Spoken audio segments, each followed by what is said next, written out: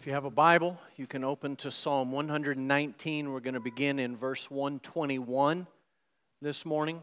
There's an outline in the bulletin. You can follow along with the message. One last quick reminder that we are going to celebrate the Lord's Supper together at the end of the sermon. We will not be coming by with the elements, but we've made those available for you over on the back walls each side of the sanctuary. So we're going to start this morning by reading our passage. Psalm 119, beginning in verse 121, going down to verse 128. The Word of God says this: I have done what is just and right. Do not leave me to my oppressors. Give your servant a pledge of good. Let not the insolent oppress me.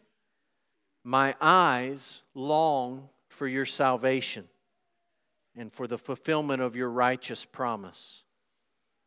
Deal with your servant according to your steadfast love, and teach me your statutes. I am your servant. Give me understanding that I may know your testimonies. It is time for the Lord to act, for your law has been broken. Therefore I love your commandments above gold, above fine gold. Therefore, I consider all your precepts to be right. I hate every false way. Father, this morning, like the psalmist, our eyes long to see the truth about salvation in your Son, Jesus. So our prayer this morning is simply that you would help us to understand this stanza and help us to see Jesus as the fulfillment of this stanza. And we pray in Jesus' name. Amen. Well, we're 16 weeks in, working through this poem. Psalm 119 is an acrostic poem. It's built on the 22 letters of the Hebrew alphabet. This is week 16, stanza 16. That means letter 16. The letter ayin is the letter devoted to this particular stanza. So if you were to read this in Hebrew, moving right to left, you would see over at the right a whole bunch of ayins, the first letter of the first word of each line of poetry in this particular stanza. If you are not a native Hebrew speaker, I'm thinking that some of you may not be, and you're a native English speaker, you may be wondering, what's the difference between an aleph and an ayin? They both sound like A, and for you, there is no difference. There's just two letter A's basically in the Hebrew alphabet, and if you're a native Hebrew speaker, maybe you can distinguish or recognize some difference, but for our purposes, this is an A-sounding letter. All total, 176 verses in Psalm 119. Almost all of them make reference directly to the Word of God. In our particular stanza, the ayin stanza, there is a question, at least about a couple of verses, certainly about one verse in particular, that may not have a reference directly to the Word of God. And so if your Bible's open, you can look at verse 121.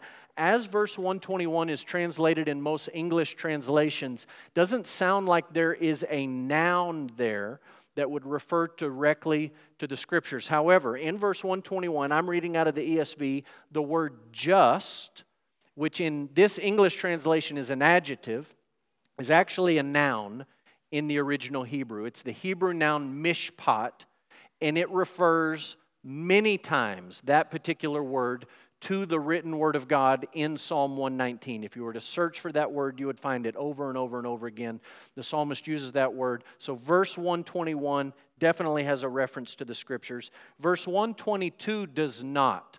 There's a word that we're going to talk about this morning. It's the word pledge, and in Hebrew it's the word array. And some people would say that's a promise of God's word to His people, but that's really not what the psalmist is speaking about there. He's really talking about an economic concept of God putting down a deposit or God putting down a guarantee on His relationship with the psalmist. And we'll circle back to that word later in the sermon. For what it's worth, there's a group of Hebrew scholars in the year 700 A.D. So you understand, this is in church history. This is not before Jesus, but well into the medieval period, 700 A.D., a group of Hebrew scholars named the Masoretes. And they took the Old Testament written in Hebrew and they added to it vowel points and breathing marks, which are not in the original, so that non-Hebrew speakers would better understand what the Hebrew was saying and how to read it and how to understand it. And according to the Masoretes, they're not infallible, but according to that group of Hebrew scholars, verse 122 is the only verse in Psalm 119 that doesn't make direct reference to the Word of God. Now, I've showed you a few already that I do not think have a reference to the Word of God, but really when it comes to verse 122, there's no question that there's no reference to the Word of God here. Let me give you the big idea as we think about this Ayin stanza. The big idea is simple. God's servants depend on God's Word. God's servants depend on God's Word. You'll find the word servant 3 times in this particular stanza. Repetition is important for discerning the particular emphasis of each of these stanzas. So he's identifying himself as God's servant. Throughout the stanza, there is the idea of dependency, that he needs the Lord. He's seeking the Lord. He's asking the Lord to do certain things in his life. And central to the entire poem, all 176 verses, is the Word of God. So the big idea this morning, God's servants depend on God's Word. This morning, I just want to quickly acknowledge a challenge in preaching Psalm 119. And this came up as I talked with a few other pastors over the last week, and we compared notes. We were at a Southern Baptist of Texas convention meeting, and I'm preaching on this. What are you preaching on? We had conversations about those sorts of things. Several guys said, I started to preach Psalm 119, but it got very repetitious, and I quit about halfway through, and we didn't make it all the way to the end. We just decided we got the general idea of it, and we pulled off.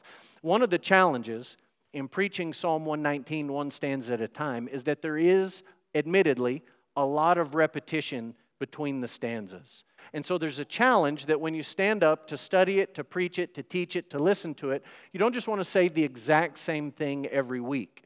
Here's the second challenge that comes with preaching any passage in the Scripture. You don't want to make stuff up. You simply want to say what the text says. And in the mind of the psalmist and in the mind of the Holy Spirit who inspired this psalm, if we need all 22 stanzas, all 176 verses, then it just won't do for us to cut off halfway and say, I think you get the general idea. But we need to press through. We need the repetition of all 22 stanzas, all 176 verses, and we need to have eyes to see what is unique and distinctive in each particular stanza. So this morning our big idea is that God's servants depend on God's Word. We're going to break this stanza down into 3 sections, very simple. First, we're going to talk about the psalmist's situation. What was his circumstance? Second, we're going to talk about the psalmist's requests. What are the things that he asks God to do in his life? And then thirdly, we're going to talk about his convictions, things that he is certain and sure about, regardless of how God answers the prayers and the petitions that he's set forth. What's his situation? What is he asking for? What's the request? And what are his core convictions? So we'll start with his situation. The psalmist's situation. First of all, note this. He had built his life on God's Word. He'd built his life on God's Word. Notice what he says in verse 121, the first part. He says, I have done what is just and right. And that word just, again, is the Hebrew word mishpat. What he's saying is, I have done what your word said to do. I have oriented my life in the direction of what the Scriptures say. I have built my life on your word. Let me tell you what the psalmist is not saying here. He's not saying he's perfect. He's not saying that he's never sinned. He's not saying, I have kept the 10 commandments perfectly for all of my life. He's not saying what the rich young man said to Jesus when he said to Jesus, how can I inherit eternal life? And Jesus said, well, you know what's written in the law. Love God, love your neighbor, honor your parents, don't murder, don't commit adultery. And he said to Jesus, all these I have kept since my youth. What he is simply saying is he has built his life on God's Word. And he's saying that there's a difference between his life and the people who are oppressing him. Is he saying that he's perfect? No. Is he saying that he's sinless? Absolutely not. Is he saying that he's never made a mistake or he's never broken a commandment? Surely not, and we'll see why later in this stanza. He is saying, with confidence, that he has built his life on God's Word and that the orientation and the direction of his life is shaped by and controlled by the Word of God. In our culture today, if you're a Christian, you have heard people say to you, "How dare you judge other people for their sin? Who do you think you are? You don't think that you've ever committed sin? You don't think that you're guilty of transgression? You think you have your life completely in order and that you're above reproach in every single way?" And when we hear that, it often puts us on the defensive.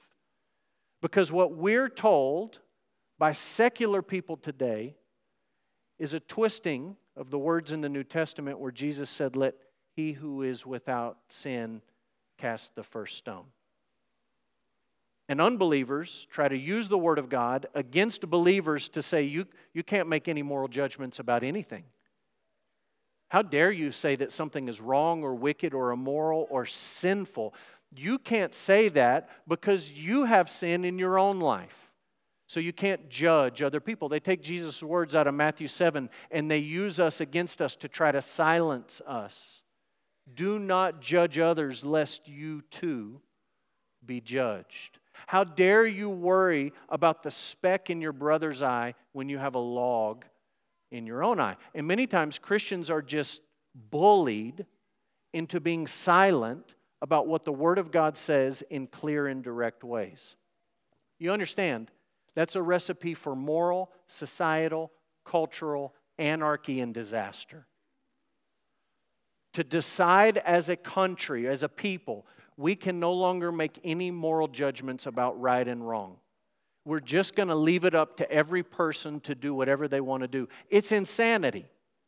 It's insanity, number one, because the things that we believe to be good and bad, right and wrong, righteous and wicked, are not based on our ideas, but they're based on the Word of God. And we submit ourselves to the Word of God. And we recognize our sinfulness. Secondly, you understand that there is a world of difference between the person who is falling short of God's glory but striving after the Lord in their life and someone who is completely running away from the Lord. You understand, just to think through this logically, that it's difficult to decide exactly the moment that night turns to dawn, turns to morning. When is that exact moment? Your iPhone tells you a little time, but if you go outside at that time, you say, "I don't know, is it exactly then?" It's just kind of it's hard to distinguish, right? It's not hard to distinguish between noon and midnight. And that's what the psalmist is saying here. He's not trying to get into fine gradations of how good he is or claiming that he's sinless. He's simply saying that he's built his life on God's Word, unlike the oppressors who are afflicting him. And this is an idea we've seen throughout Psalm 119. This is the second part of his circumstance. He was experiencing oppression. He was experiencing oppression. Look what he says in verse 121. He says, "I've done what is just and right. Do not leave me to my oppressors. Give your servant a pledge of good. Let not the insolent oppress me." Twice he talks about oppression or his oppressors. And we don't know the exact circumstance that he was dealing with, what was happening in his life, what was he describing here. But can I just share with you two biblical truths about oppression and affliction and even more broadly suffering? Number one, sometimes in your life you will face affliction in spite of your faithfulness to God. And secondly, there will be times in your life where you face affliction because of your faithfulness to God. And those are two different circumstances. And we don't know exactly which one the psalmist finds himself in this particular moment. But certainly there will be times in your life where, in spite of you being faithful and walking with the Lord, that you experience suffering or affliction or maybe even oppression or persecution. In spite of your faithfulness. Your faithfulness to God is not a magic trade-off between you and God whereby He keeps you from all suffering. That's not how life works. There will be other times in your life where your faithfulness to God is the cause, or it's a contributing factor to the oppression that you face from an unbelieving world. Peter and Paul are helpful as you try to think through how this works in your life. I'll just share a couple of verses with you. 1 Peter 4:12. Beloved, do not be surprised at the fiery trial when it comes upon you to test you, as though something strange were happening to you. It's not a strange thing that Christians would go through fiery trials.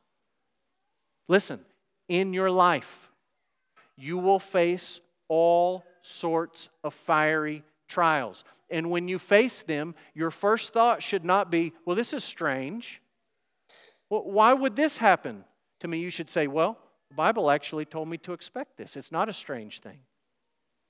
Notice what Paul said to Timothy, 1 Timothy 3:12. Indeed, all who desire to live a godly life in Christ Jesus will be persecuted. Does that mean they'll put you to death? Not necessarily. Does it mean they'll persecute you from the time you're in kindergarten till the nursing home constantly? Not necessarily. But it does mean if you're going to walk faithfully with the Lord Jesus Christ, there will be moments in your life where you face persecution, where you face oppression. And the psalmist is experiencing that now. He's experiencing oppression. Here's the last part of his circumstance. In his heart, he feels a longing for salvation. Verse 123, he says, my eyes long for your salvation and for the fulfillment of your righteous promise. In the ESV, the translators translate this phrase that his eyes are longing for salvation. If you're reading out of almost any other English translation, they tend to be a little bit more literal. And what they say in this particular instance, many translations, is that my eyes are failing because I've been searching your word for promises of salvation. Something to that effect. My eyes are failing. My eyes are strained. It's almost the idea that he is reading the word of God late into the night, and you can picture him with a small oil lamp, and he's searching, and he's looking, and he's tired, but he won't quit searching through the scriptures. And he searches, and he looks, and he reads so long that his eyes begin to ache. And he's facing this oppression, and part of his circumstance is that he's longing for salvation from the Lord, and he's searching for it diligently in the Scripture. Notice what he says in verse 123. He says his eyes long for salvation. Not his heart, but his eyes. Because he's searching the Word of God, looking for promises of salvation. So that's his circumstance. Let's talk for a minute about his requests. What does he ask of the Lord here? Number one, he asks for God's presence. Not presents with a T like Christmas. Many of us are good at asking for those kinds of presents. God, would you give me this? Would you give me that? He's asking for God to be with him. He wants God to be with him. He says this in verse 121b, do not leave me to my oppressors. Don't leave me. God, I need you to be with me. Listen, the certainty of affliction and suffering and persecution in your life means that you need to know as a Christian, as somebody who's repented of your sin and put your faith in the Lord Jesus Christ, you need to know that Jesus will never leave you. He will never leave you. Can I just show you a few verses that remind us? John 14:8, this was before Jesus died, and he's preparing the disciples in the upper room, and he says, I'm not going to leave you as orphans. I'm going to come to you. I will not leave you alone. I'm going to come to you. Look at what Jesus says in Matthew 28. After the cross, after the resurrection, he said, behold, I'm with you always, even to the end of the age. He's not going to leave his people. Look what we read in Hebrews 13:5. God says to His people, I will never leave you or forsake you. You need to know that the Lord Jesus Christ, through the person of the Holy Spirit, will always be with you if you're a Christian. He will always be with you. Do you know what else you need to do? You need to pray that God would be with you. And in our pragmatic American minds, those two things don't compute, because we say, if He's already promised to do it, why would I ask Him to do it? Why wouldn't I just remind myself that He's going to do it? The psalmist is asking Him, please do not leave me. Is that because he's worried that the Lord will be unfaithful? No. Is that because he thinks that God might actually get tired of him and be done with him? No. It's because the psalmist understood that in our prayer lives, we would do well to pray for what God has promised to do. When God promises to do a thing, you ought to pray about that thing and ask God to do it. And this is just one example of many I could give you in the Bible. We tend to think about prayer as, I'm going to come to God and I'm going to try to talk Him into doing something different, unusual. I'm going to try to talk God into doing something He's not inclined to do. We tend to think if we could get enough people bothering God, enough people knocking on the door, and a big enough prayer chain, then maybe God would do something that He otherwise wouldn't do. That's not how prayer works in the Bible. The best prayers in the Bible, you read them, search them out. There are people praying for God to do things that He's already promised to do. Moses did this, David did this, Paul did this, Jesus Himself did this.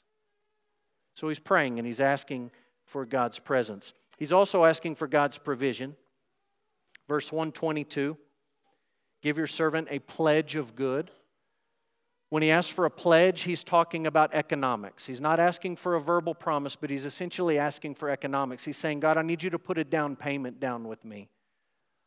He's acknowledging that he has a debt that he can't pay, and he's asking God to step in and cover his tab to pay his bill.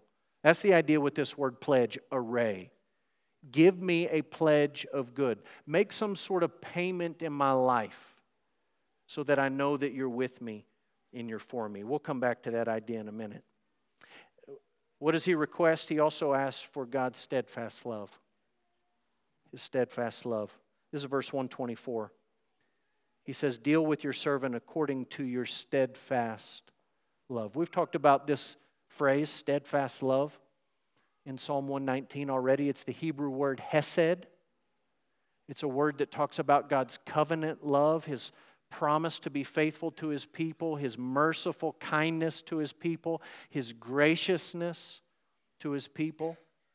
It's what Sally Lloyd-Jones in the Jesus Storybook Bible calls God's never stopping, never giving up, unbreaking, always and forever love. It's not a fickle, weak, iffy, tentative, conditional kind of love, but is God's unconditional commitment to His people. God promises that to His people, and yet the psalmist again asks that God would deal with him according to His steadfast love. God had long since told His people that He was abounding in steadfast love for His people. He had promised them that He would be faithful in love to them. And yet the psalmist is praying for this. He's praying that God would deal with him according to His steadfast love. That verse 124, I hope you see, shapes how you read verse 121. Verse 121, I've done what's just and right. Does he think that he's perfect? No way. Because he comes down just a few verses later in verse 124 and he asks for God's merciful, gracious, kind, patient love in his life. Why would he ask for that? Because he knows that he's a sinful man. The orientation of his life is towards the Lord, but he knows that he's fallen short of God's glory, and he prays that God would show steadfast love to him. So presence and provision and steadfast love. Number 4, he asks for instruction. Instruction. We've seen this in Psalm 119. It's worth pointing it out again. He says, deal with your servant, verse 124, according to your steadfast love, and teach me your statutes. Verse 125, I'm your servant, give me understanding that I may know your testimonies. He's asking God to teach him. God, would you give me understanding? Would you give me wisdom? Would you give me knowledge? Now, we often ask for that when we're suffering, don't we?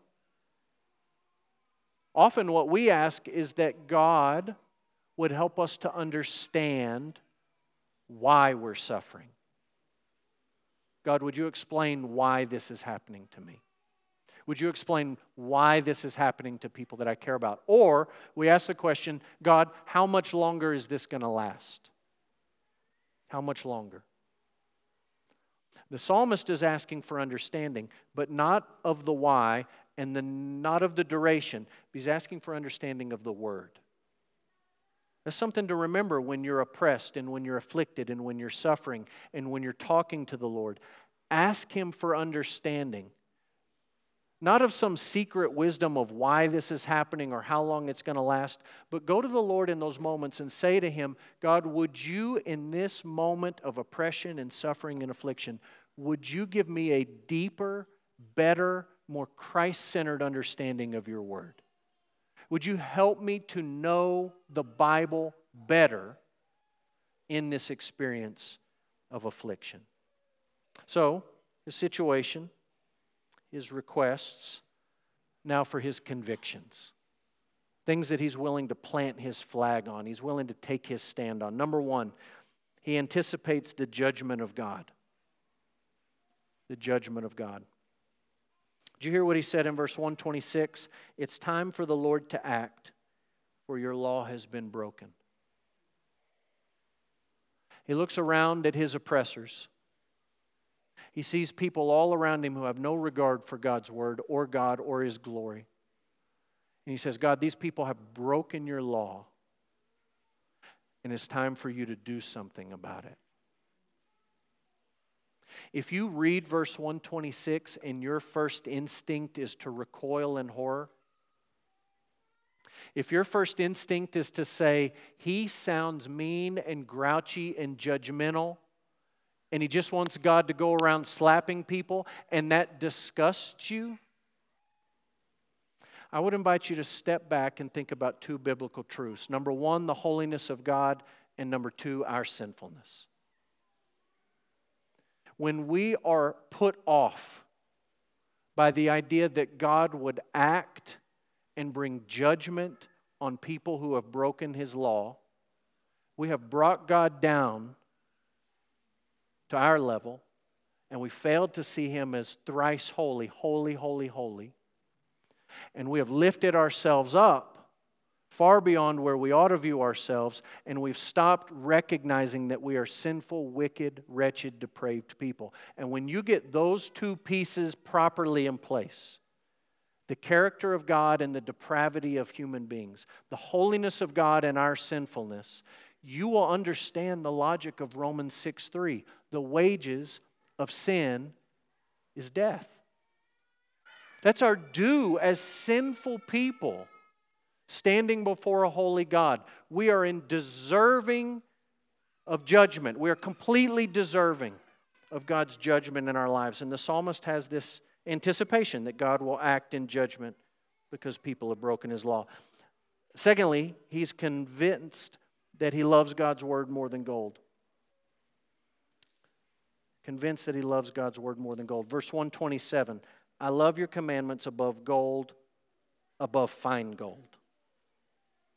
Not just gold, but fine gold. Throughout Psalm 119, he says he delights in God's word. He loves God's word. We just sang a song written by two of our own church members. God, your word is sweeter than honey. It's more valuable than gold. He loves God's word. In your life, I promise you there will be times where you wake up to read this book. Just be honest. Not church talk, just honest talk. You'll wake up in the morning to read this book and you'll think to yourself, I don't want to read it. It doesn't taste very sweet right now. I'd rather have a pile of gold right now. Christmas is coming. I could use the gold. I'd rather not have this. I don't have a heart for it. You'll face those times in your life. But the longer you walk as a servant of the Lord, and the longer you commit yourself to reading this book, the more you will find yourself echoing the words of the psalmist saying, God, this is a sweet book to me. I love this book. I need this book. I depend on this book. I would take this book and these truths over a mountain of gold. Will you feel that way every day, every morning when the alarm clock goes off? Absolutely not. But if you walk faithfully as a servant of the Lord, will that love for God's Word grow in your life? I think it will. So he anticipates judgment. He loves God's Word more than gold. Number 3, he knows that God's ways are right. God's ways are right. Therefore, I consider all your precepts to be right, and I hate every false way. You know, in our suffering and in our affliction, we often are quick to question God. When life is really tough, it's really easy to question God. To question what He's doing, His ways, to question His timing, to question His purposes, to question your circumstances, to question why your oppressors seem to be prospering when you're suffering under their affliction. This is a rock that you need under your feet when you face oppression and suffering and affliction. You need to know that God's ways are always right. That's the outline. And we're almost done. But I want to end a little bit differently this morning. We've talked as we worked through this psalm about his situation and his requests and his convictions. We've tried to make life application as we went. I want you to look in this iron stanza, and I want you to look at what he says in verse 123. My eyes long for your salvation and for the fulfillment of your righteous promise. You understand, the psalmist lived before Jesus, and he was looking forward to the coming of the Messiah. He was longing for it. You and I live after Jesus, and we look back to His coming. And as we end, very quickly, I just want to walk through each of the points on your outline, and I want to give you a verse that connects Jesus and the good news of the gospel to every single truth that we've seen in Psalm 119 in this iron stanza this morning. We're going to move through these quickly. You're not going to have time to read all of these or write all of these ideas down, but maybe you could write the scriptures down if you want to do that. We're just going to move through these points and see how they ultimately are fulfilled in Jesus. So, number 1, the psalmist says, I built my life on God's word. Not perfect. His life is built on the word of God. When you turn to the book of Hebrews, chapter 4, we read that Jesus was tempted in every way like us, yet He lived a life completely without sin. He built His life on God's word in a way that was different than the psalmist or you and me. He did it in a way that was absolutely perfect and without sin.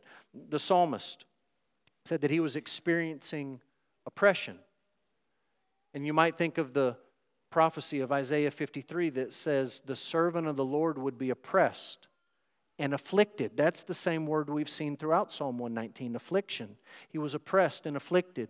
He was led away like a lamb to the slaughter. The psalmist says he's longing for salvation.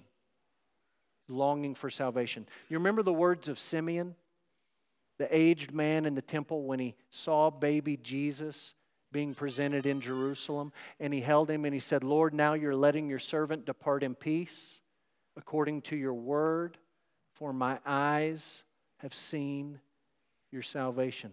He was a servant. He was looking with his eyes to the word of God, and he saw the salvation of the Lord come to fulfillment.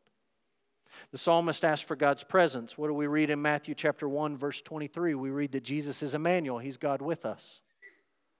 He's God come to be with His people. That's the presence of God with us. The psalmist asked for God's provision. He asked for a pledge or a guarantee, a payment. What do we read in Hebrews 7? We read that Jesus is the guarantor. He's the pledge of a better covenant. The psalmist asked for God's steadfast love, Romans 5:8. God showed His love for us, His faithful love, His steadfast love for His people, and that while we were still sinners, Christ died for us. The psalmist asked for God's instruction. What do we read when Jesus had been crucified and raised from the dead and He walked with the disciples? We read that beginning with Moses and all the prophets, He interpreted to them in all the Scriptures the things concerning Himself. The psalmist said, "Teach me your word." Jesus literally did that, walking the disciples through the Old Testament, showing them how it pointed to Him. The psalmist anticipated judgment. He said, "Your word has been broken and it's time for you to act." What do we read in Galatians 3? We read that judgment fell on Jesus Christ, who was cursed for us.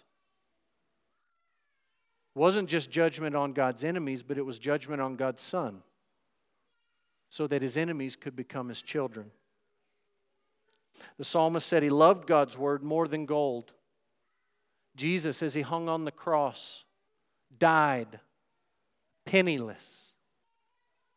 His final few belongings being divided up as He died, but He died with the word of God on His lips, Psalm 22.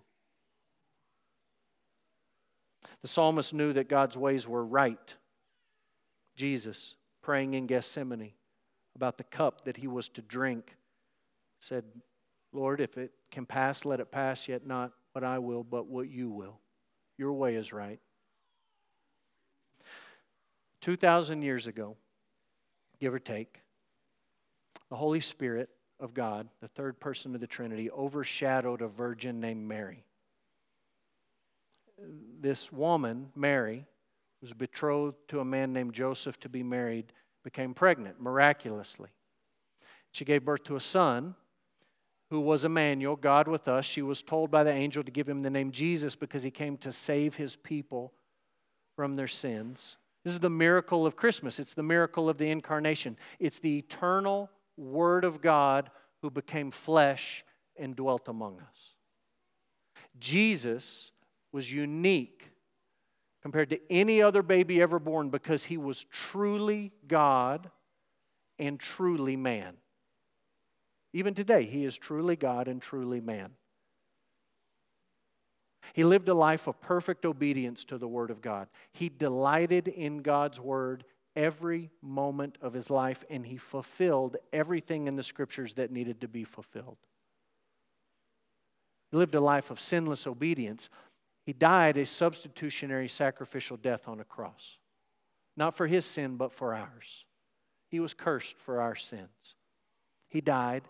He was buried. 3 days later, He was raised from the dead, and He ascended to the right hand of the Father in heaven, where, even now, today, He rules and He reigns over all the peoples and all the nations. Today, this Jesus offers the forgiveness of sins and eternal life to anyone and everyone who will repent and believe, who will agree with God about your sin problem and put your faith in the finished work of the Lord Jesus Christ. And even today, as Jesus promises and offers this gift of eternal life, we live under the promise that one day He will return to this earth to judge the living and the dead. And we will all be found to have fallen short of His glory. We will all be found deserving of death. But those who are found believing in the Lord Jesus Christ will be saved forever. They'll have eternal life. Those who have not put their faith in the Lord Jesus Christ will be separated from Him forever. If you've never put your faith in the Lord Jesus Christ, I know there's a football game on today. I know there's a lunch down the hall in just a moment.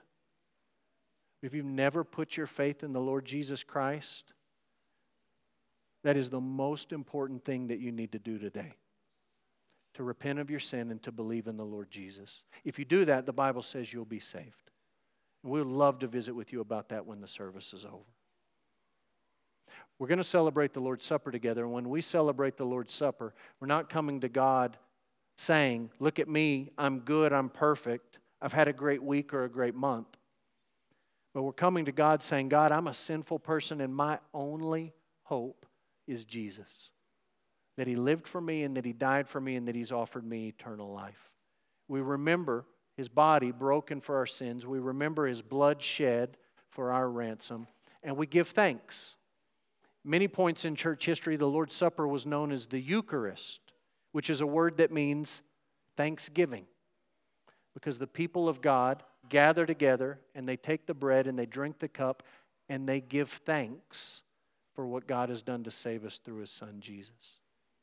So if you're a follower of the Lord Jesus, you've put your faith in Jesus, and you've been obedient to the Lord's command to be baptized, we invite you to celebrate the Lord's Supper with us this morning. I'll ask you to take the elements, and we'll take the bread together first. I'm going to read from Matthew chapter 26. Jesus celebrating the Passover with His disciples, instituting this Last Supper, this Lord's Supper. Matthew chapter 26, verse 26 says, "As they were eating, Jesus took bread, and after blessing it, He broke it, and He gave it to the disciples, and He said, 'Take, eat, this is my body.'"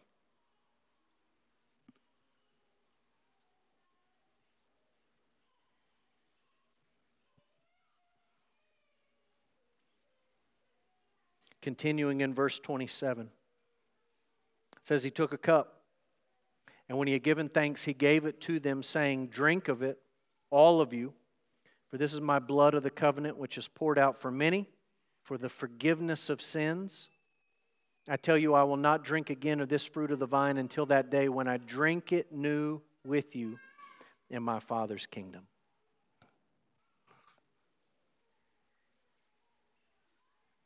Father, this morning we give thanks.